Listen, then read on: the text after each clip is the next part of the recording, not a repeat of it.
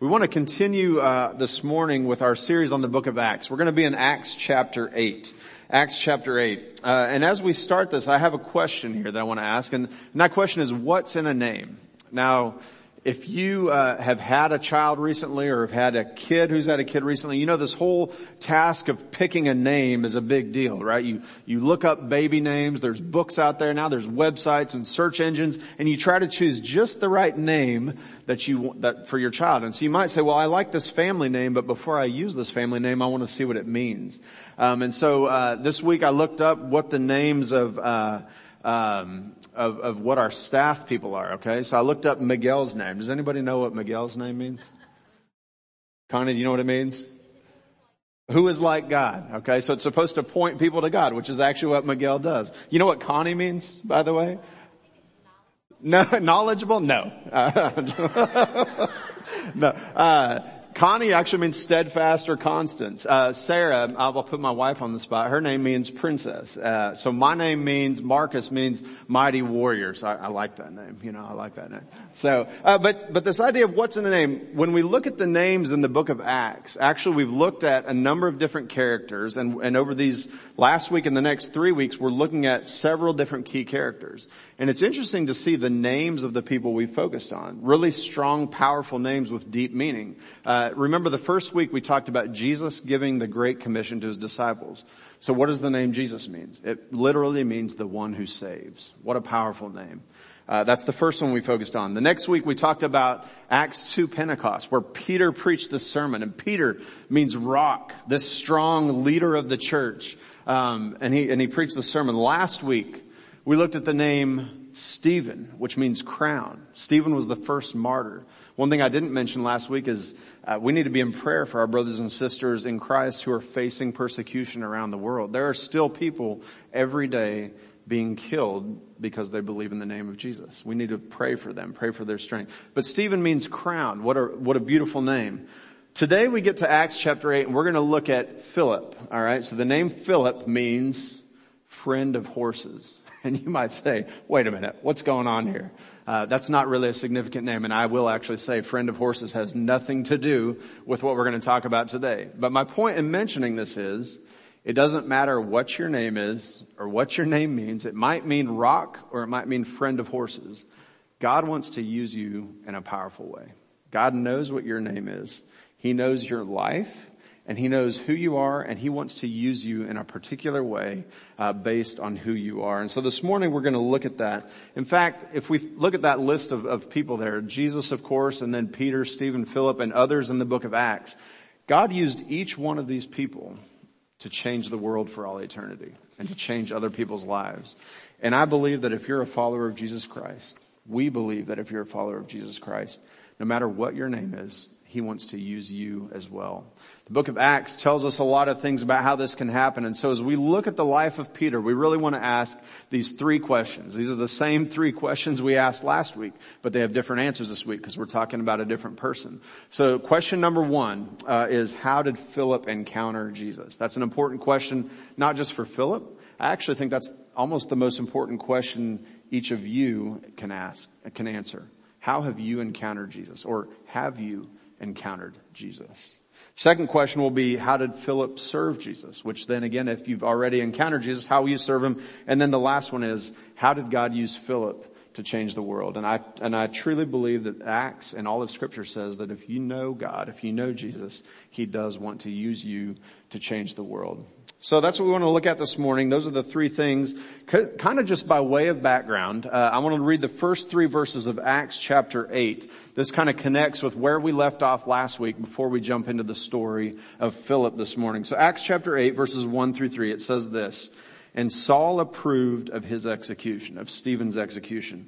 And there arose on that day a great persecution against the church in Jerusalem, and they were all scattered throughout the regions of Judea and Samaria, except the apostles. Devout men buried Stephen and made great lamentation over him. But verse 3, but Saul was ravaging the church, and entering house after house, he dragged off men and women and committed them to prison. Which then brings us to the story of Philip. In other words, After the death of Stephen, it kind of opened the floodgates. All of a sudden now, the believers in Jesus Christ were facing persecution. They were afraid they would be killed like Stephen. And so what did they do? They scattered. They went every which way. And so that brings us to the story of Philip. And we have to ask the question, how did Philip encounter Jesus? How did he encounter him? Here's the interesting answer is we know that he did, but we don't actually know how he did. We know that he did. Well, how do we know that? We're going to look at his story today and look at what his relationship with Jesus was. And we're going to draw some conclusions from that. So if you'll follow along with me as I read in Acts 6, this is actually the first place we're introduced to Philip. And then we're going to go on into Acts 8 to continue this kind of tracing his life and seeing how God used him and then how that will challenge us today. So Acts chapter 6, this is where we find out how he encountered Jesus. It says, "Therefore, brothers, pick out from among you 7 men of good repute, full of the Spirit and full of wisdom, whom we will appoint to this duty." Well, what duty are we talking about here? Again, reminder from last week, there was a problem in the church. It was actually a racist problem. Because the people in the church were giving aid to the Jewish widows who needed help. But they were ignoring the Greek-speaking widows. Based on their language, based on their kind of ethnic background, they said, we're going to leave you behind, we're not going to worry about you.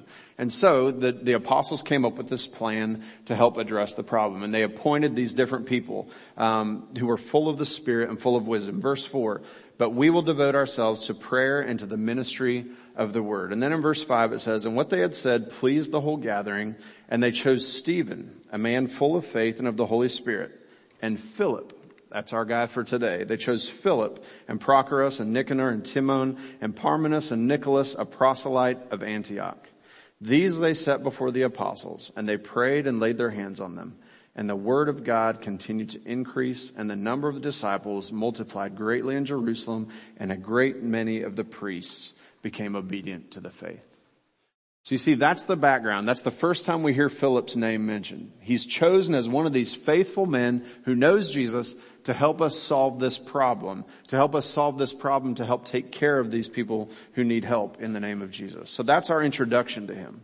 But then we come to Acts chapter 8. And we get to verse 4, Acts chapter 8 and verse 4, and it picks up with this idea of the church being scattered out now because of the persecution. So what happens in Acts 8 verse 4? "Now those who were scattered went about preaching the word. And Philip, who was one of those, went down to the city of Samaria and proclaimed to them the Christ. And the crowds with one accord paid attention to what was being said by Philip when they heard him and saw the signs that he did. For unclean spirits, crying out with a loud voice, came out of many who had heard them, and many who were paralyzed or lame were healed. So there was much joy in that city." That's the end of verse 8. And we're not going to get into verses 9 through 25, but basically that's another example of how he goes out, tells people about Jesus, and then the Holy Spirit comes on them. The Holy Spirit comes even on the Samaritans. It's not just for Jewish people, but for Samaritans. So how did Philip encounter Jesus? That's the question we're asking here. We don't know how he did, but when we look at his life, we know that he did. We know that he did.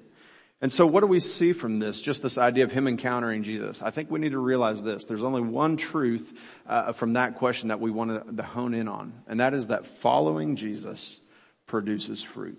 Following Jesus produces fruit. We see that in the life of Philip. We know he encountered Jesus, and then we have all these things that he did and all the people that came to know Jesus because he was faithful to proclaim the gospel. So in the case of Philip, we're actually looking at the fruit that's produced. That's really his whole story in Scripture. What happened because Philip knew Jesus? John 15:5 says, "If you abide in me and my words abide in you, you will bear much fruit. For apart from me, you can do nothing." So we see that really well played out in Philip's life. He had a fruitful life. He had a relationship with Jesus, and therefore he was able to bear fruit. When we talk about fruit, this idea of following Jesus produces fruit. If you've had an encounter with Jesus, what kind of fruit are you bearing? What kind of fruit are you bearing? I think when you look at the life of Philip or lives like Philip's, you have to ask that question. What kind of fruit is God producing through me? Because I think there's kind of two kinds of fruit you can produce. One would be internal fruit, right? The strength of character. God is making you more and more like his son, Jesus Christ. So internally you are bearing fruit. The old habits are dying. The new habits are growing. Colossians 3 talks about that whole idea of putting off your old self, putting on the new self.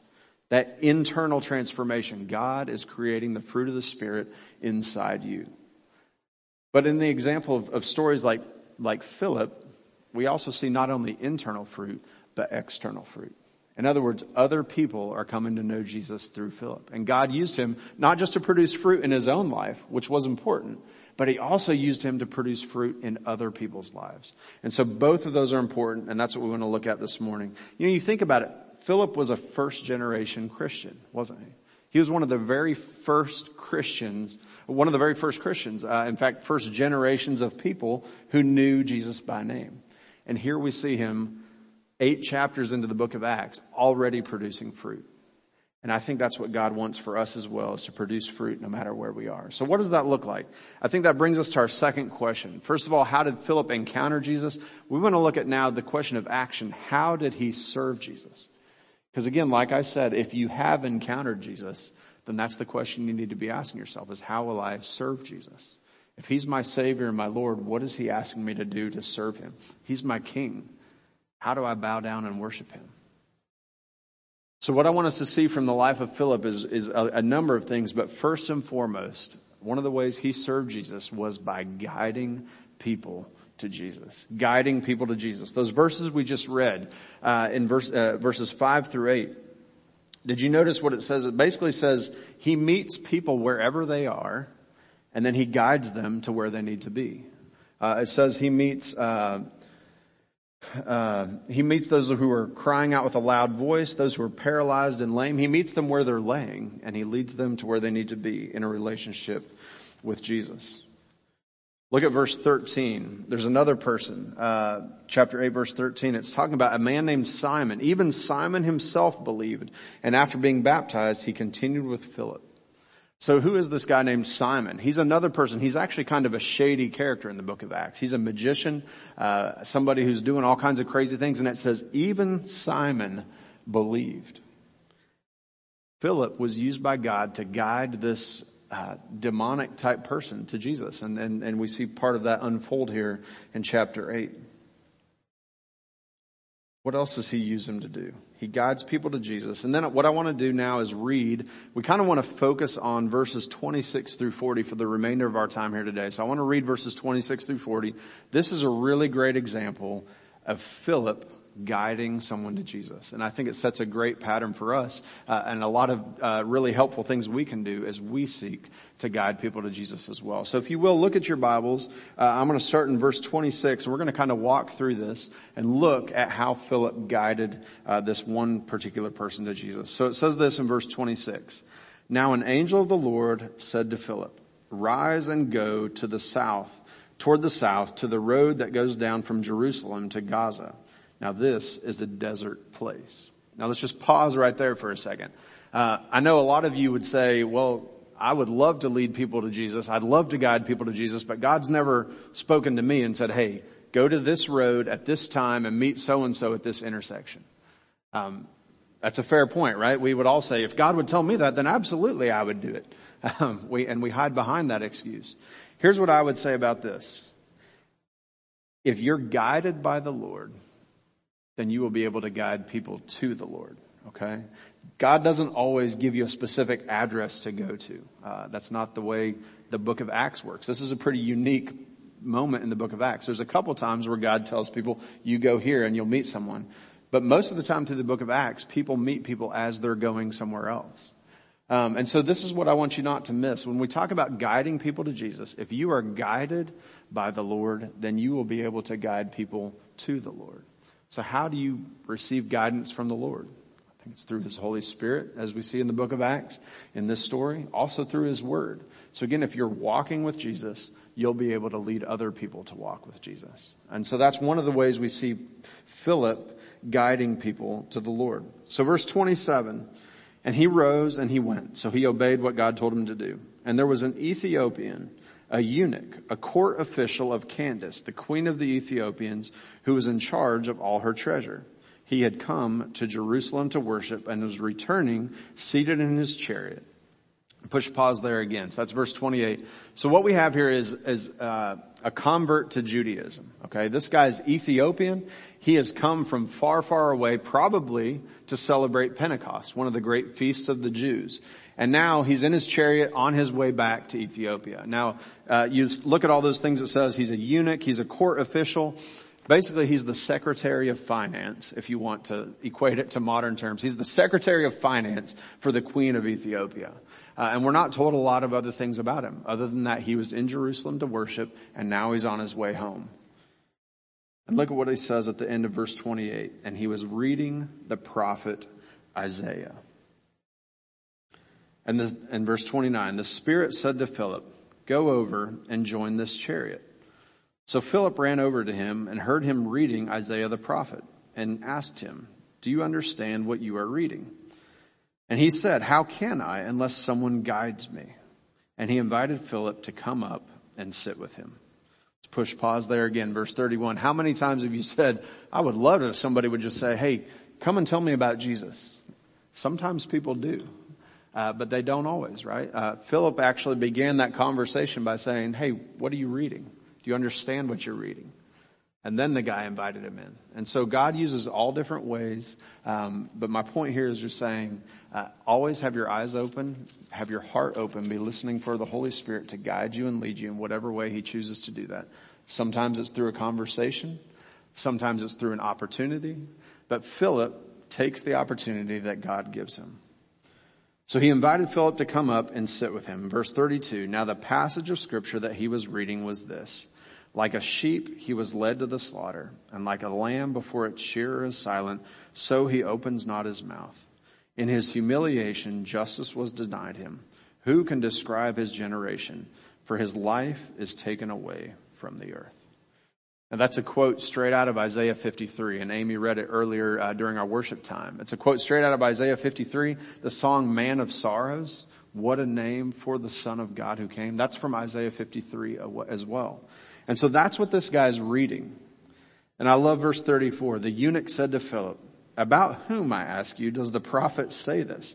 Is it about himself or is it about someone else?" And verse 35, this is our key verse for our passage today.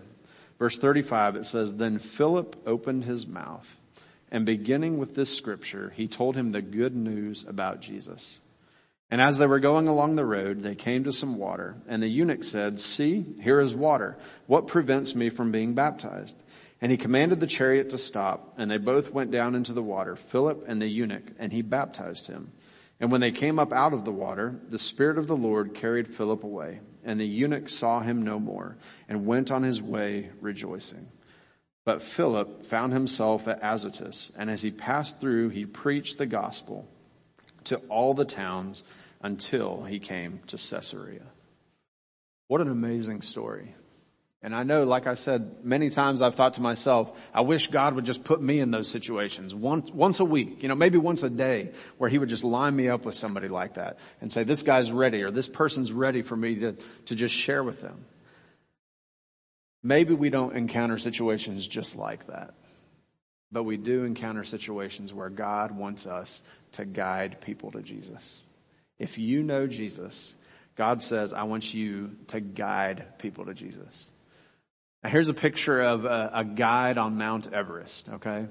Now, if this was, let's say that person in the yellow jacket, that guide was Marcus, and all of the rest of you are kind of trailed out down the mountain, approaching the summit of Mount Everest. And I would say, hey, I'm going to guide you to Mount Everest, to the top of Mount Everest. Most of you would say, I'm out. You would just turn around and go straight back down the mountain. Because why? Because Marcus has never been to the top of Mount Everest before. I cannot possibly guide you there and get you there in one piece. We would all die. But the idea is this. God says that I want you as believers to guide people to Jesus because you have already been guided to Jesus. You have already entered into a relationship with him. If you have come to know Jesus, God says, then I've given you this task. Guide other people to me. You're qualified. You are absolutely qualified. In fact, some people would say, well, I'm a new Christian. I don't know how to share. I can't share. I don't even know that much about it yet. What do you know? You know that Jesus saved you, even though you had nothing to do with it. You didn't deserve it. In fact, you deserved the opposite. But because you trusted Jesus, he has saved you. And you can share that with other people. Guide them. Be a guide to Jesus. Well, how did Philip do that? How did he serve Jesus by guiding them? You can't miss this in the story, okay? You can't miss this. He did it by speaking the good news. By speaking the good news. There's a quote that often gets quoted by Christians, and it says something like, preach the gospel at all times, and if necessary, use words. Okay? That's an inaccurate quote, especially when you read the book of Acts, okay? Because the book of Acts tells us it's always necessary to use words. Yes, we should be preaching the gospel with our actions, but it's always necessary to use words, to speak the truth of the gospel, to speak the words of life. And what are these words of life? He speaks the good news. I want us to just look at chapter 8. I want to highlight all those verses where it says it. Look at verse 5. Philip went down to the city of Samaria and proclaimed to them the Christ. So he proclaimed, he preached about the Christ. Verse 6. They paid attention to what was being said by Philip. He's speaking in verse 6. He's saying things. Verse 12. But when they believed Philip as he preached the good news about the kingdom of God and about the name of Jesus, they were baptized. They were saved. In other words, he's speaking out the truth about Jesus. He's proclaiming to them what he knows about Jesus.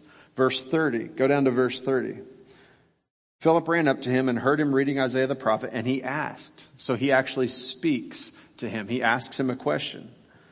Verse 35, that's our key verse. Philip opened his mouth, and beginning with this scripture, he told him the good news about Jesus.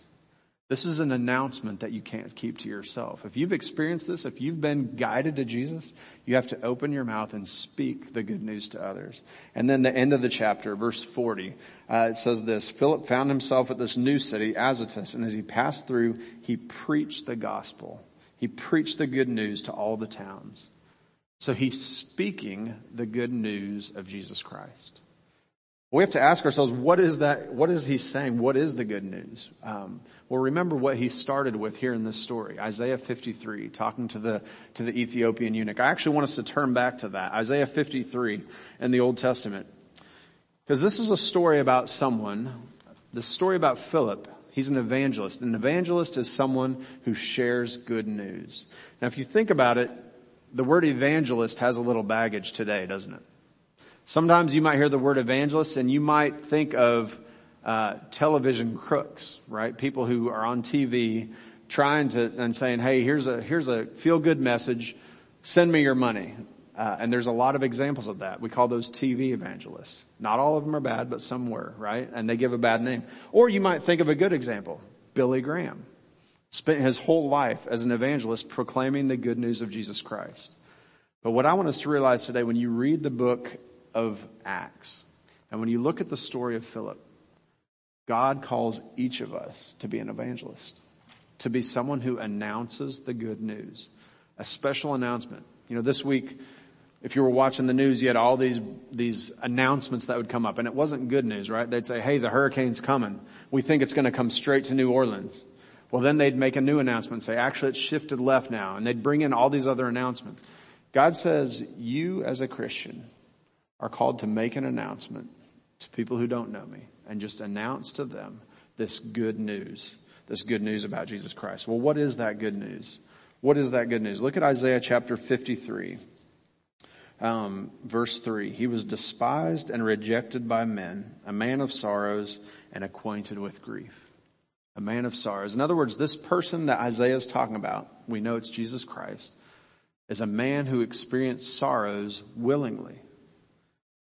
Verse 4, surely he has borne our griefs and carried our sorrows, yet we esteemed him stricken, smitten by God and afflicted. Verse 5, he was wounded for our transgressions. He was crushed for our iniquities. Upon him was the chastisement that brought us peace, and with his stripes we are healed. Verse 6, all we like sheep have gone astray. We have turned everyone to his own way, and the Lord has laid on him the iniquity of us all. So when you read those words, you might say, that doesn't sound like good news to me. That actually sounds like bad news. Verse 6, all we like sheep have gone astray. That's the message of Scripture. All humans are broken. We're all sinful. And you might say, okay, yeah, I know I'm not perfect. I get it. But we've gone astray in such a way that Scripture tells us that we deserve death. Romans 6:23, the wages of sin is death. And that's bad news, but God says, but the gift of God is eternal life through Jesus Christ our Lord. And so through this person that's promised in Isaiah 53, Jesus, who was wounded for our transgressions, who was crushed for our iniquities, upon him was the chastisement so that he could bring us peace. By his wounds we have been healed. That's the good news about Jesus. Something awful happened to Jesus so that he could give us something wonderful, eternal life. He was killed in our place so that we wouldn't have to die. And then he was resurrected, giving us eternal life. That's the gospel. That's what Philip explained to this Ethiopian eunuch, straight out of Isaiah 53. He said, the bad news is you're flawed. The good news is God sent someone to fix the problem. Someone who could pay the penalty. And that person is Jesus Christ. So Philip is speaking the good news. You might ask yourself, well, how do I speak the good news? What should I say? What do I say? I don't have a situation like Philip where somebody walks up to me and says, hey, here's Isaiah 53. Can you tell me what this is talking about? But what we do see with Philip is that he uses Scripture. He uses the Scriptures. All the way back in verse 4, it says, he proclaimed to them the Christ and proclaimed to them the Word. So use the Scriptures. And you might say, I don't know what Scriptures to use. Well, I'd love to share some with you if you want me to. There's a lot in Romans 3:23, Romans 6:23, Romans 5:8, Romans 10:9 and 10. There's a lot of them in that one book that really explain what the gospel is. So use the Scriptures and proclaim this good news, because it is good news. So how did Philip serve Jesus? He did it by guiding people to Jesus and by speaking this good news. But then there's one other thing I want to mention here about how he served Jesus that we don't want to miss. And it kind of looks like a minor point, but I actually don't think it's a minor point. And that would be, the third thing is that he worked with others. He served Jesus by working with others. Where do we see that? In 8 verse 14. Go back to verse 14. After these Samaritans became believers, it says this. It says that the apostles came down from Jerusalem. Now the apostles at Jerusalem heard that Samaria had received the word of God, and they sent to them Peter and John, who came down and prayed for them so that they might receive the Holy Spirit. Verse 17, then they laid their hands on them and they received the Holy Spirit. And it goes on to talk about this. But basically what you need to see here is that the early church was not just lone rangers going off by themselves. They were working together to guide people to Jesus. And this is an example of that with Peter. Or with Philip. We see this happening right here in this story. Yes, he was by himself on the road to with the eunuch, but we also see him working with others. And I want us to realize that too, is that when we are going about as believers, trying to share this and trying to guide people to Jesus, there's so much value in doing this as a team and as a family. And so don't miss that point. We're a team, we are a body, and God calls us all to work together to guide people to him. So how did Philip serve Jesus? I think there's a takeaway from this. A takeaway from this when we look at Philip's life and the way that he served Jesus. And it's this. God says, I want you to open your heart and I want you to open your mouth. We see Philip doing both of those things, don't we? Because we see Philip opening his heart when he's listening to the Holy Spirit. He's sensitive to how the Holy Spirit is guiding him. So open your heart. Listen to how God is guiding you. Listen and watch for these opportunities that God puts in front of you. Open your heart.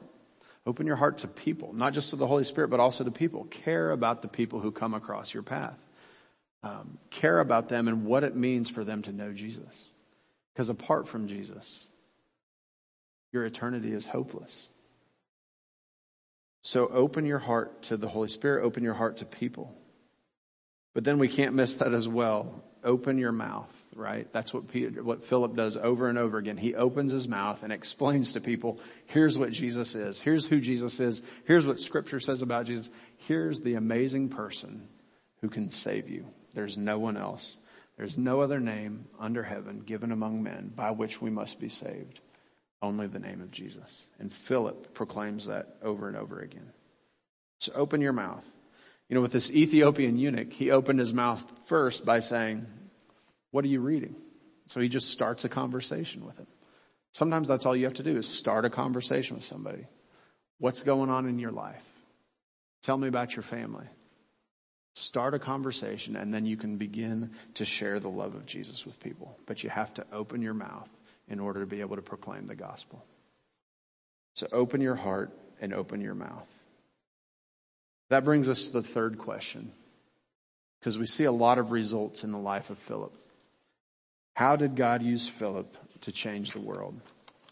How did God use Philip to change the world? And I think the answer to that question we see here in Acts chapter 8 is that God brings great joy for all the people. Great joy for all the people. We see that in two places here in Acts chapter 8. Verse 8, it says, so there was much joy in that city. Did you notice that when we read it the first time? It says he shared Jesus with them. They trusted Jesus. They were baptized. And now there's much joy in that city. They're overflowing with joy. And guess what? It's not just joy for a moment. True joy is joy for all eternity because you have peace with God. And then at the end of the chapter, this is Acts 8:39. And when they came up out of the water, the Spirit of the Lord carried Philip away, and the eunuch saw him no more, and he went on his way rejoicing. He was celebrating. He was celebrating because of what God had given to him. You know, this idea of God bringing joy to all people actually reminds me of Christmas. Okay, why did Jesus come? Why was Jesus born at Christmas time? You remember the words of the angel? If you've never heard this before, this is Luke chapter 2, which remember is volume 1 of Acts. Luke's recording the words of the angel at the birth of Jesus. And the angel said to them, fear not, for behold, I bring you good news of great joy that will be for all the people.